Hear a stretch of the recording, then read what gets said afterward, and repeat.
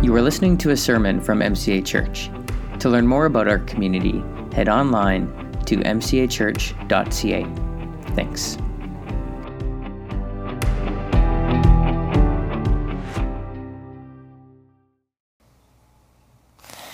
Over the next couple of months, I want to invite you to grow in hearing the voice of God in your life, because He's speaking. And we're going to do that through a sermon series called Listening for God. And we begin this morning in Ezekiel chapter 37. And so I invite you, if there's a pew Bible in front of you, or you have your device, you can open it to Ezekiel 37. I'm going to spend a lot of time in the text this morning. And so why don't you turn there with me? It's on page 602 in the Pew Bible, Ezekiel chapter 37. It might be a familiar passage to you, or maybe this is the first time you've ever heard it before. Ezekiel 37. Whoever has ears, let them hear what the Spirit is saying to His church. Hear the word of the Lord. The hand of the Lord was on me, and He brought me out by the Spirit of the Lord and set me in the middle of a valley. It was full of bones. He led me back and forth among them, and I saw a great many bones on the floor of the valley, bones that were very dry. He asked me, "Son of man, can these bones live?" I said, "Sovereign Lord, you alone know." Then He said to me, "Prophesy to these bones and say to them, dry bones, hear the word of the Lord. This is what the sovereign Lord says to these bones. I will make breath enter you, and you will come to life. I will attach tendons to you and make flesh come upon you and cover you with skin. I will put breath in you, and you will come to life. Then you will know that I am the Lord." And so I prophesied as I was commanded. And as I was prophesying, there was a noise, a rattling sound, and the bones came together, bone to bone. I looked, and the tendons and flesh appeared on them, and skin covered them, but there was no breath in them. Then He said to me, "Prophesy to the breath. Prophesy, Son of man, and say to it, this is what the sovereign Lord says. Come, breath, from the four winds, and breathe into these slain, that they may live." So I prophesied as He commanded me, and breath entered them. They came to life and stood up on their feet, a vast army. Then He said to me, "Son of man, these bones are the people of Israel.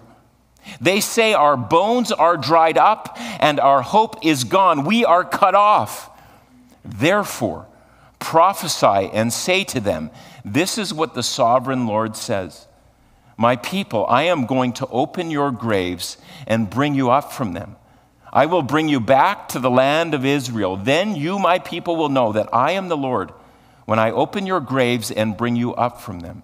I will put my Spirit in you, and you will live. And I will settle you in your own land. Then you will know that I, the Lord, have spoken, and I have done it, declares the Lord." This is the word of the Lord. Thanks be to God. Let's pray. Jesus, yes. What a text of Scripture. Your word is living and active. And so I pray, Jesus, even right now, that your word would be living and active in all who have ears to hear. And so, Spirit, move in us. Teach us from this text. But not simply teach our heads. Lord, grab our heart's attention so that we might hear you with them.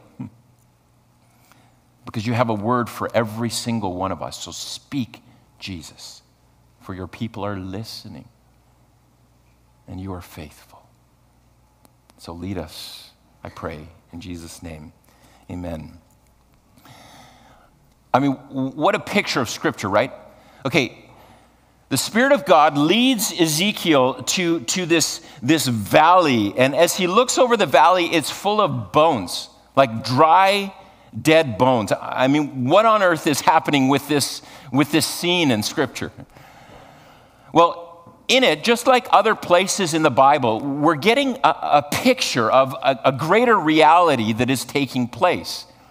This, in Ezekiel 37, we're getting a picture of the reality of Israel, the people of God, the nation of Israel. We're getting a picture of their reality in their relationship and life with the living God. It's a picture of their life with God. It's dry bones. And now, in order for us to see this picture, I mean, we're living here in 2022, a long time since the Israelites lived in this particular place at that particular time. And in order for us to see the picture, we need to understand the context. And the context is this. Previous to when this was written, in the past, Israel had been a great nation. They'd been a great nation. The people of God were great, and their greatness was really a reflection of God's greatness, his glory. And as a great nation, there were two things that really symbolized that they looked to reflect their greatness. The first was the city of Jerusalem. And the city of Jerusalem, it was like it represented to the people God's promises being fulfilled, right? Because God had promised to make them a great nation and that his kingdom would be established on the earth through the line of David, right? And so David established a kingdom centered in Jerusalem. And so the city, it was a grand city. It was full of life. It's where people followed God. It actually came to be called the city of God. And the city, it represented the fulfillment of promises to Israel. It's like for the Israelites, they would look at the city and say, look, God is for us. His promises are fulfilled. The second thing was something that that reflected the glory of the nation of Israel was first the city, but then secondly, what we find in the city, the temple.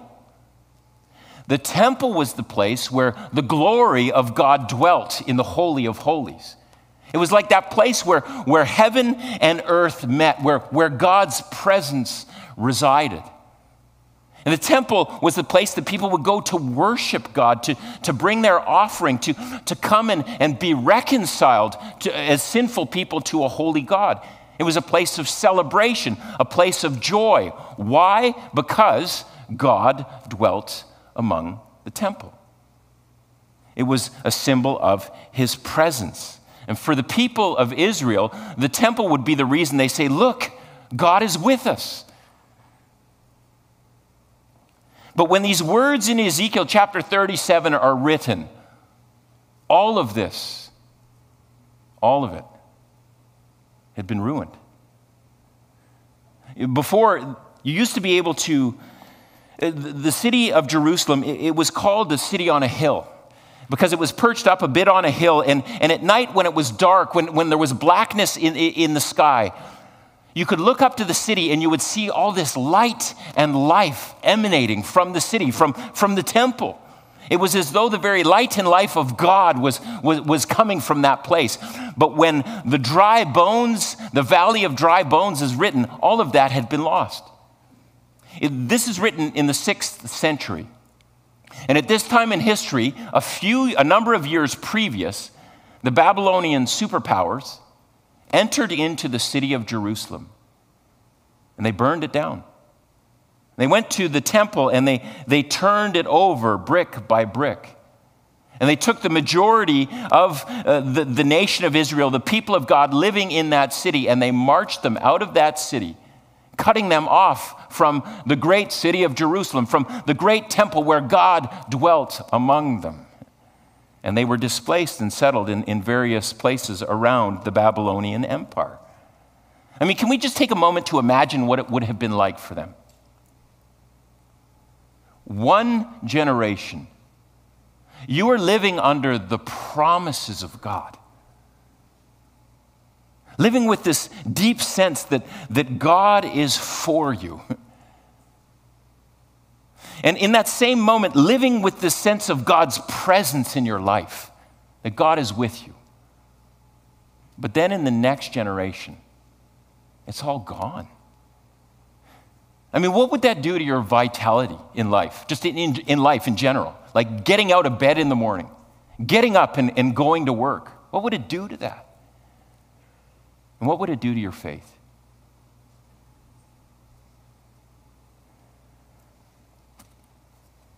Verse 11 actually tells us what the Israelites said at that time. They say, "Our bones are dried up, and our hope is gone. We are cut off." This is how the nation of Israel felt. Cut off, dry bones.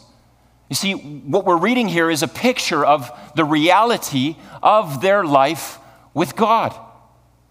This greater reality that they were people who were cut off. And we need to understand that they were in this situation in large part, because of their own disobedience to God, because of their sin. And so what we're reading is a picture of the reality of their life with the living God. But I want to suggest to you this morning that though this was a picture for Israel, it is a picture for us as well. Because sometimes in our life with the living God, it's like dry bones. Sometimes feels like that. And we get to this valley of dry bones for a variety of reasons. Like maybe you're here this morning and as you've woken up every morning this week, you get out of bed and maybe you feel like you're in a desert. Maybe you came to church this morning and you thought, you know what, what's the point? I've been going for a while and I just don't feel anything. Maybe you've known this life-giving Spirit of God, the living water of God at one point in your life. But in these days, you feel like it's all gone dry. It's like living in a valley of dry bones. We get there from time to time. Others of you, maybe you're having a crisis of faith. It's not so much a crisis in the desert. It's an actual crisis of faith. You're thinking, I don't know about this whole God thing at all. Like, is he real? Does he care? Does he hear me? Your life with God is like a valley of dry bones. It feels dead. God, I feel cut off. Where are you? For others of you, maybe you're tangled up in the darkness of sin. And maybe you don't realize it quite yet, but you are cut off. That you're on a path of destruction. You see, this isn't simply a picture of Israel's life with the living God. It's a picture of all of our lives with the living God. It's like a valley of dry bones. And we need Jesus to do something. Verse 2, Ezekiel says, "He," meaning God, "He led me back and forth among them, and I saw a great many bones on the floor of the valley, bones that were very dry." Now we're in the picture. "And God asked me, 'Son of man, can these bones live?'" Can these dry bones live again? What a question. "And I said, 'Sovereign Lord, you alone know.'" Now, in the original language, in the Hebrew, the literal translation of Ezekiel's response to God is, "Sovereign Lord, you yourself know." The NIV's translated it, "you alone know," which is fine. That's probably the meaning. That's the meaning. But the literal words that come there is, "Sovereign Lord, you yourself know." And so I've wondered, as I've spent the last couple weeks living in this text, I've wondered, how did Ezekiel respond to God that day? Was it with despair or was it with hope? God points out these dry bones, this life with the Lord, and he says, "Son of man, can these bones live?" And Ezekiel says, "You yourself know." Is it despair? You yourself know, God, dead bones don't raise to life. Or is it hope? You yourself know you hold the keys to life. Was Ezekiel full of despair, or was he full of hope? Well, I actually think it was a bit of both. It was a bit of both. Isn't that often we're full of both despair and hope? It's as though God says to him, Ezekiel, can these bones really live? And Ezekiel responds to him by saying, not without you, they can't. Ezekiel, can these bones live? Not on their own, they can't. You see, the text is opening us up to a reality, and it's this, that there are some things that only God can do in your life. There are some things, no matter how hard you try, no matter how hard we work towards certain objectives, there are some things that only God can do in your life and in my life. And I want to suggest to you this morning that those some things, the some things that only God can do in your life, are the most important parts of who you are. I mean, consider this. We can work really hard. We can spend a life working to build a life for ourselves, to build success. Right? We can spend our life building our career and building our net worth and buying properties and rental properties and growing this life of success. But even then, with all those things, we can be living in a valley of dry bones. We can be disconnected from the promises and the presence of God, despite working hard, despite having so much. You can spend your life working toward popularity and good looks, but still be living in a valley of dry bones. You can do everything in your power to stay healthy and mentally strong, but still be living in the valley of dry bones. You can have all the discipline in the world to resist sin. You can battle addiction, but still feel like you're living in a valley of dry bones.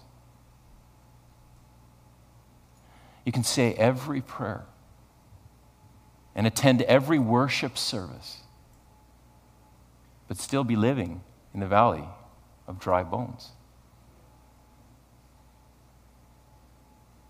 And God asks, can these bones live? Not without you, God, they can't.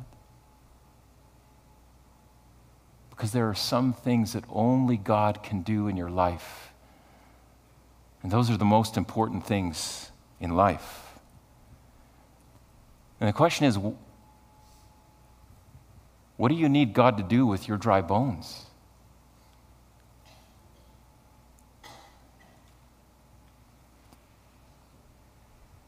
There are some things only He can do,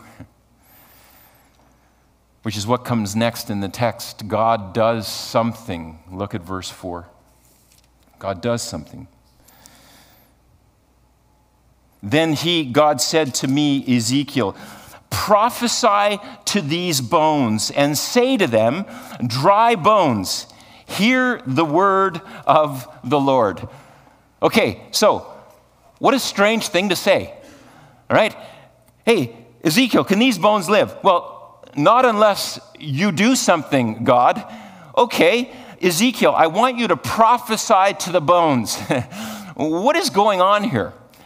Well, the key is understanding this word prophesy. And maybe for you, you're like, okay, that's a strange word for me, but the word prophesy in the Bible, it does mean a great many things, but at its core, to prophesy means to faithfully speak the words of God. To prophesy is this situation where God entrusts His word to a person so that they might faithfully hand that word, speak that word to others, to another person, to a group of people. So God entrusts His word to be faithfully spoken to other people. And it's a powerful word, an authoritative word. This is what it means to prophesy. And it's what God asks Ezekiel to do to the dry bones. Speak my word. Prophesy. Now, I'm going to take a little detour from the text, okay? And this has nothing to do with the text, but it has everything to do with the Bible, all right? So we're on good grounds here. But I want to say this because I think it's important. It's important because it's relevant in our time, and it's come up in our local church context. And this is what I want to say about prophecy and prophesying. Throughout the Bible, okay, we get this? God has entrusted his word to be spoken by both men and women alike. Both men and women have always prophesied through the scriptures. In the Old Testament, we have characters like Miriam and Huldah and Deborah. And maybe you don't know their stories, and so maybe this week it's good to go and read their stories, but we're told that they prophesied the word of God. They faithfully spoke God's word, his powerful and authoritative word to other people. And in the New Testament, on that great day of Pentecost, when the Holy Spirit filled his church, right? We read about it in Acts chapter 2. And we're told there that what is happening is the fulfillment of God's promise to Joel, right? And how it's described is we know that this is the fulfillment of God's promise that's spoken through the prophet Joel because the Spirit was filling people. And what happened? Men and women prophesied. A little later in Acts chapter 21, we read about Philip the evangelist. And Philip the evangelist, it's a strange line at the end of the book of Acts. We're told he has 4 daughters. And guess what?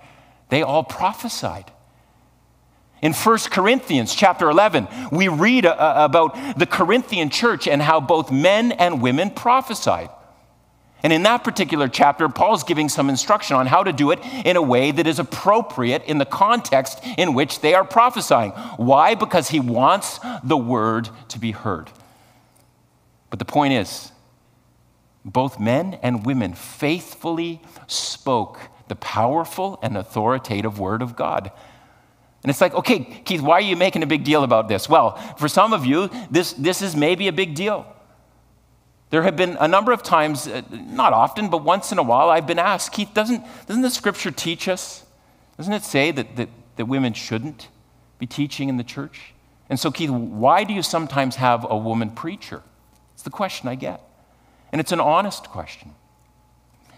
But we need to understand that throughout the scriptures, both men and women together, side by side, have faithfully declared the words God has entrusted them to them in an authoritative way so that the word might be heard. Because that's what God wants. And yes, there are 2 particular passages that Paul writes in the New Testament that are prohibiting or limiting a woman's speech in the church. But we need to understand that Paul is writing that because he's addressing something that's happening in the particular context. And what was happening was the word wasn't being heard.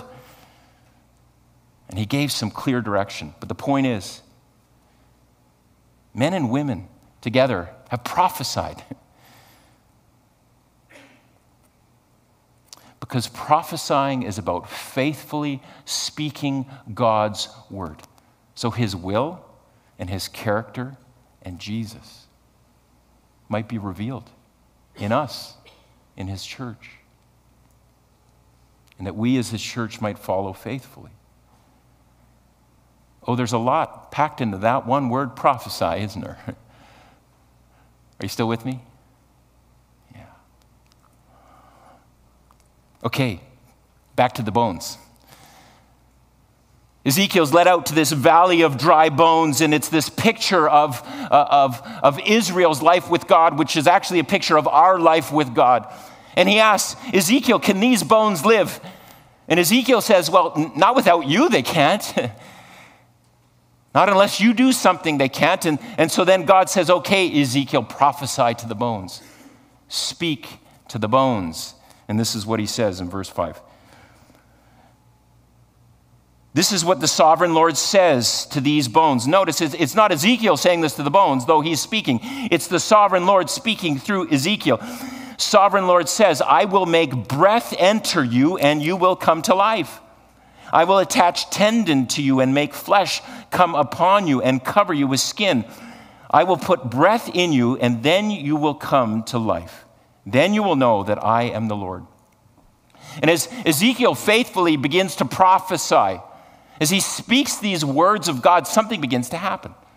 Right? A noise begins to be heard, and a rattling noise as bones are coming together and tendons are being formed and flesh is covering and skin is covering. A body is coming together in this vision, in this picture. It's an incredible scene. At first, a hopeless valley of bones, a dead, cut off, decaying relationship with God. But then the living God speaks, and something happens. When God speaks, something happens. And when God speaks, something always happens. I mean, let's think about this for a moment. Your very existence, the very reason that you're sitting in this chair is because God spoke you into being. In the book of Genesis, as we read the creation narrative, okay, we read Genesis chapter 1, and over again we hear the refrain, right? And God said, and God said, and God said. It happens 9 times in Genesis chapter 1, and God says. And then it's followed by this, and it was so, and it was so, and it was so, and it was so, the refrain over and over again. When God speaks, something happens. And there was this one moment in history when the Word of God took on flesh and made his dwelling among people in the person of Jesus Christ, right? The Word became flesh. And when Jesus, the Son of God, spoke, something happened. Something always happened. Jesus just needs to say the word and something happened. And we can do a real quick survey of some of the things that Jesus spoke in the Gospel of Mark. He said, be clean, to a man whose skin was covered in sores and leprosy. And the man was healed. He said, be still, to a storm that was raging all around, threatening the lives of people on the boat. And the wind and the waves stopped.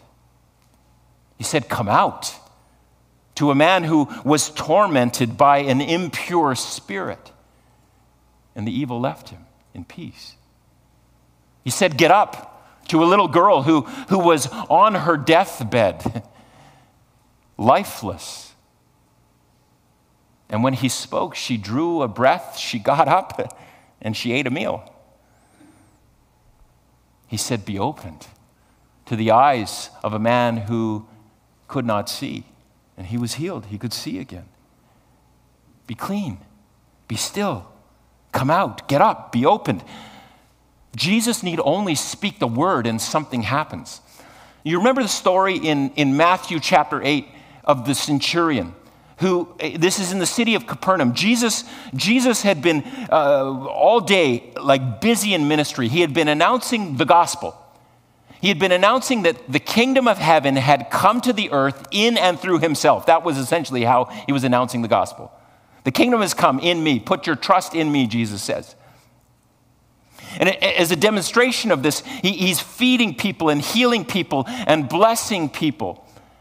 And so the centurion hears that when Jesus speaks, something happens. And so he goes to find Jesus in the midst of this busy day. And he gets Jesus' attention. And the centurion, this guy isn't even one of the people of God. Oh, but of course he's a child of God. And the centurion says to Jesus, look, I've got this servant at home, and he's really sick, and he's paralyzed. And so Jesus asked him the question, would you like me to come with you to attend to this man? And the centurion says, no, Jesus. You need only say the word, and he will be healed. When Jesus speaks, something happens. Something always happens. Jesus, just speak the word and something will happen. This is God's solution to the dry bones. Ezekiel, just speak the word and something will happen. Because when God speaks, something happens. Something always happens. Now, church, I want to let you in on a little bit of a secret here. Well, it's not really a secret. It's just something that often goes unnoticed. Jesus is speaking over you right now. Jesus is speaking a word over you. He's speaking a word over the people in our city. He's speaking a word over our world. Scriptures tell us that. The author of Hebrews in Hebrews chapter 1, verse 3. At the beginning of this letter, the author is describing who Jesus is, and he describes him first as like this, the visible image of an invisible God.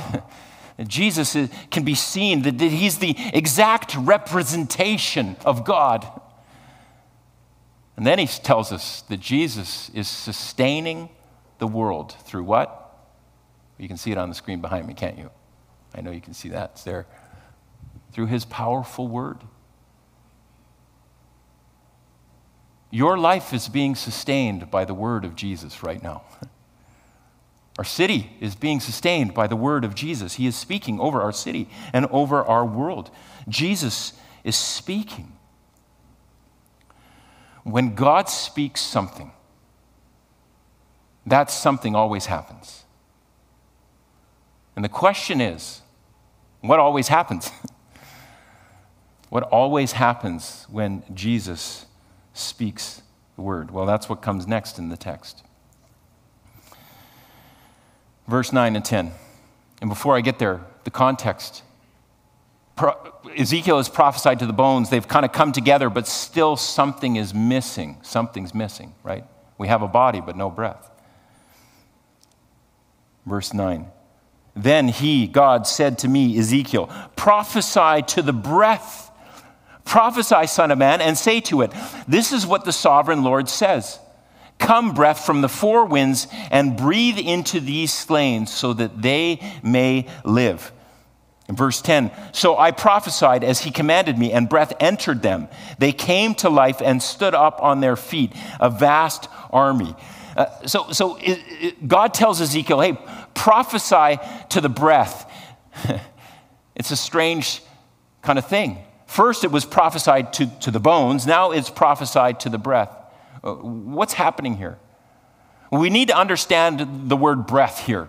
It comes from the Hebrew word ruach. Maybe you've heard it before. Ruach, it's fun to say. And it means breath, but it also means spirit. And so we have this body that represents the nation of Israel who are dead in their life with God, and their body is coming together, but there is something missing.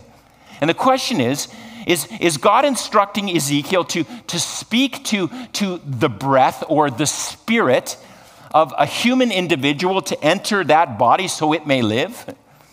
Or is he being asked to speak to a different spirit, the Holy Spirit, to enter the life of this person so that they may truly live? I think it's the latter. Prophesy the word of God with the Spirit of God. We see it actually in verse 14 a little later, right? Because in verse 14, when we get a summary of what has taken place, we're told, God says, I will put my spirit in you and then you will live. God is asking Ezekiel to prophesy, to speak, and ask that the Holy Spirit would enter the nation of Israel, that he would bring them to life. And here's the point that I want to make. That when we wonder if when God speaks, something always happens. The question is, what always happens? Well, the answer is when God's word is spoken, he speaks it so that we might have life by the Holy Spirit. The word and the Spirit bring life. That's what Jesus came to do. That's what he came to do on the cross, is to bring us to life through the Holy Spirit. But the problem is the Holy Spirit doesn't live with unholy people. But Jesus made way for us to be forgiven so that he might live in us. What happens when God speaks? He brings us to life by the Spirit. This is always what happens, right? Think back to creation. When God spoke at creation, he spoke things to life, into life, by the Holy Spirit. And when Jesus said, when he said, be clean and be still, and come out and get up and be opened, in the lives of those individual people, he was bringing them to a restored life by the Holy Spirit. And when the Spirit of God when Jesus speaks to us as his church, he's bringing us to life by the Holy Spirit, right? Sometimes Jesus speaks a word of blessing that we need to hear. You're my child whom I love. In you I am well pleased. We need to hear it because those words bring life. They break chains in our life. They break the chains of feeling like we need to measure up to other people's expectations. Because we have a Father who loves us. If we hear him speak the words, his words bring life by the Holy Spirit. And sometimes his words to the church are ones that bring conviction. But even those words, he wants to convict us of sins so that we might be forgiven and freed from their chains. The words bring life by the Spirit. When God speaks, something always happens. And what always happens is he brings us to life by the Holy Spirit. So this is it. This is the whole message. There are some things that only God can do in your life. And when he speaks, something happens. He brings us to life in the Holy Spirit. But there's one remaining question that lingers for me as I've spent the last few weeks in this text, and it's this. If something always happens when God speaks, and God is always speaking his word over us, then shouldn't we be a people who learn to hear his voice more clearly? Shouldn't we learn to pay attention to the words of God in our everyday lives? Gordon Smith, in his book, The Voice of Jesus, he says in the intro to his book that every Christian should be able to answer two questions. First, what is Jesus saying to you at this unique time in your life? And second, how do you know it's Jesus' voice and not some other? Over the next few months as a church, we want to help equip you to answer those two questions. To help you hear with greater clarity what God is saying in your life. To bring us from a valley of dry bones to be people filled with the Spirit, alive in all that God has for us. And as I mentioned earlier, there are a few ways we want to invite you. We want to equip you in this. One, I'll continue to preach through this series over the next couple months. We have our equipping class Tuesday, September 20th to October 11th, about hearing God's voice. And that's from 6:30 to 8. We'll be sending out a weekly Cultivate prayer tool in your inbox through the e-bulletin. And we also have a few resources in the library that we'll highlight for you next week, but I'll bring us to that next week. So the question is, as I close, will you commit to leaning in this season? Jesus is speaking over you, and his words are life. And we get to tune in to hear what he's saying. Receive the life and be a blessing to other people. Let's pray. Jesus,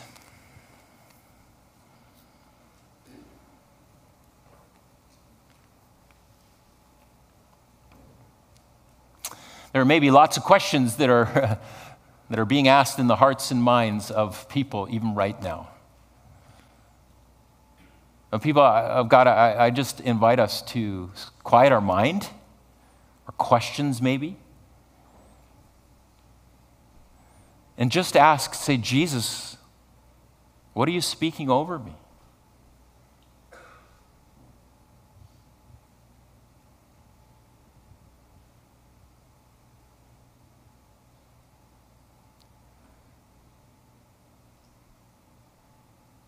Jesus, your word is life. It's breath. It's like living water.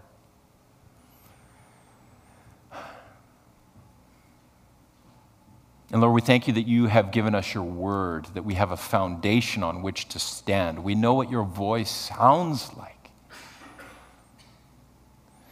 But Lord, I know that unless your Spirit fills the words we read, the words we hear, there is no life. And so, Jesus, breathe on your church. And in the season, we want to commit to you and say, hey, we believe you have something to say. Yes, you've said all that needs to be said in your scriptures. But remind us, direct us.